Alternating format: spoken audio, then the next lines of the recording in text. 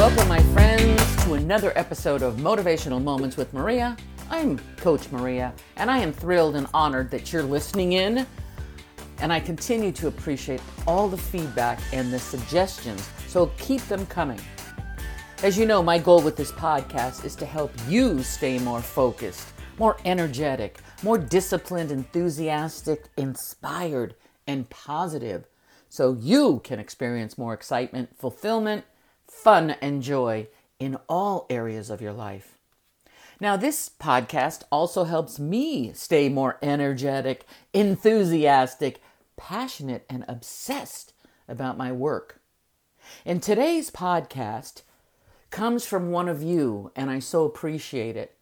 So a special shout out to Sherry D for the suggestion. From my most humble heart, I thank you. And we're covering a subject that may be a little sensitive, and it's not going to be as inspiring as I normally am, but it is a subject that I think we need to cover because many of you may be experiencing this right now.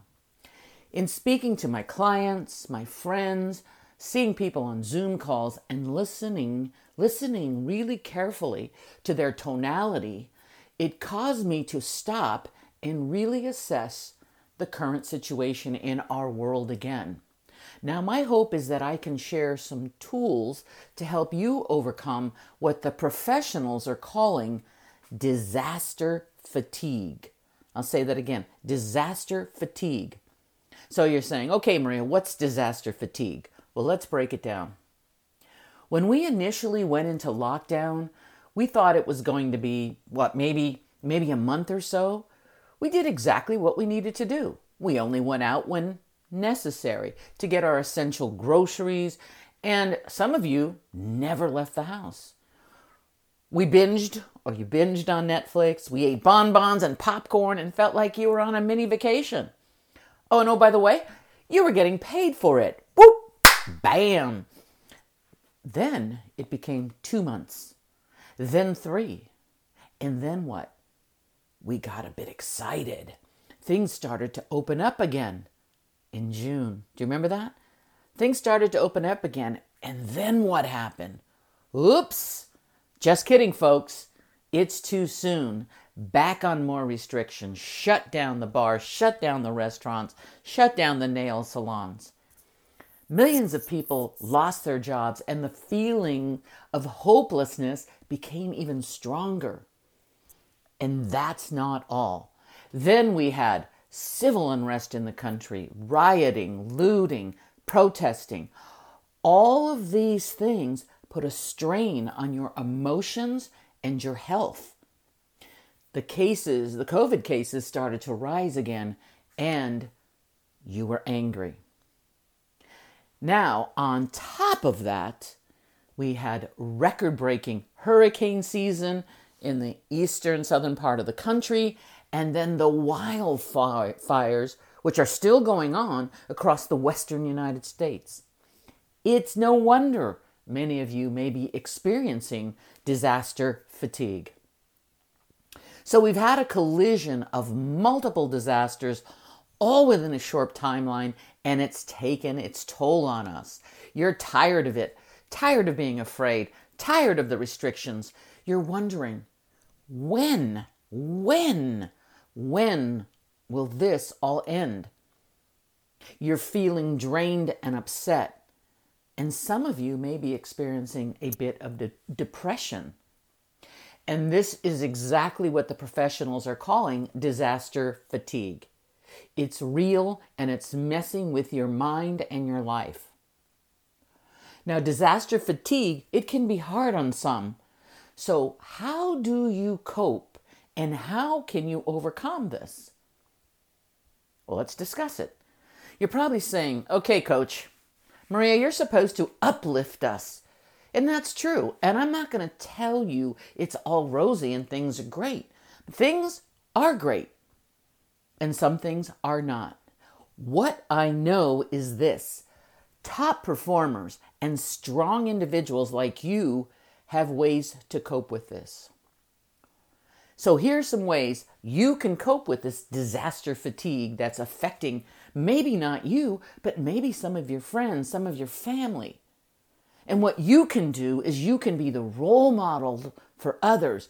Be the role model for others and uplift them. And you can share these coping techniques with your friends and family. And here's what I love. Here's what I love about this group. So many of you have come up with creative ways to connect with others. And one of our basic human drives is caring and connection. I know that we are a resilient society and we will come out of this faster, stronger, better, and so technology savvy. You've learned so much that you thought you never would. So here are the tips for coping with disaster fatigue. And it's not rocket science, my friends, but as you know, sometimes we need to be reminded more than we need to be told. And much of this is common sense.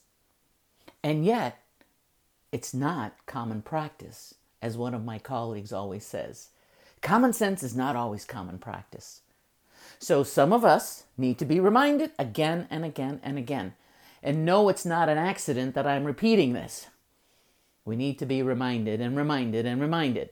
So here are the top 5 things that psychologists and psychiatrists recommend for coping with disaster fatigue. And not surprising, what do you think the number 1 thing is? Of course, it's exercise. Not only is it good for your heart, it releases those endorphins. It gets some of the adrenaline out when the frustration builds up and makes you feel more alive. Getting out and moving can be really helpful for you.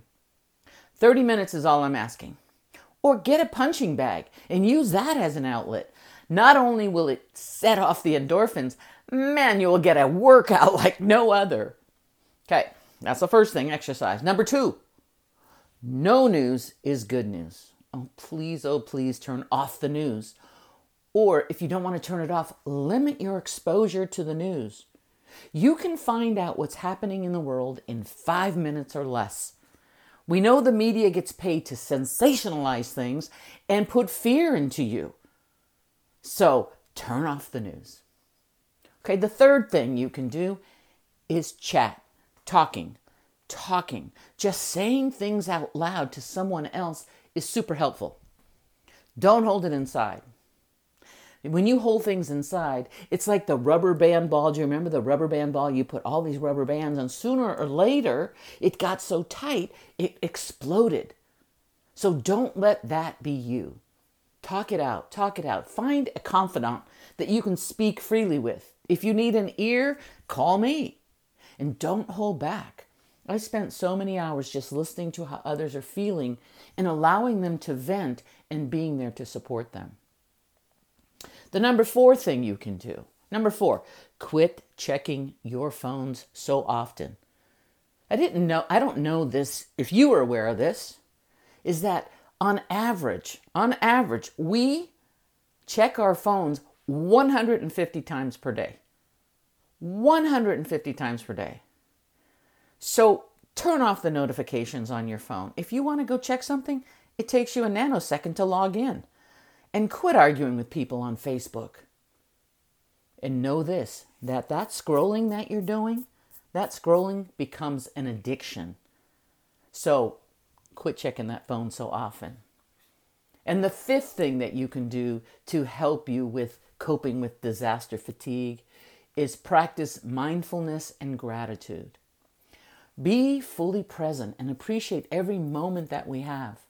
I'll challenge you right now to list 5 things for which you are grateful. If you practice this on a daily basis, you will begin to notice a subtle change to your attitude. So appreciate all that you are and appreciate all that you have. So not only do I practice gratitude, I tell someone, I appreciate you. I'm not only grateful for you, but I appreciate you. So there you have it, my friends. Those are the 5 tips to help you cope with your own version of disaster fatigue. Remind yourself to control what you can control. You can't control other people, so don't even try. Set your own personal standard and don't waver. Be the consummate role model for others. Be the consummate role model for others. I want to thank you for listening in today. And please share this podcast with your friends that may need a boost or get some ideas on how to cope with this emotion they may be experiencing right now. If you have any comments and additional suggestions, please email me, maria@coachingwithmaria.com, or message me on Facebook, Coaching with Maria. Until next time, stay focused, stay positive, and continue to find new ways of having fun and coping. Make it an amazing day.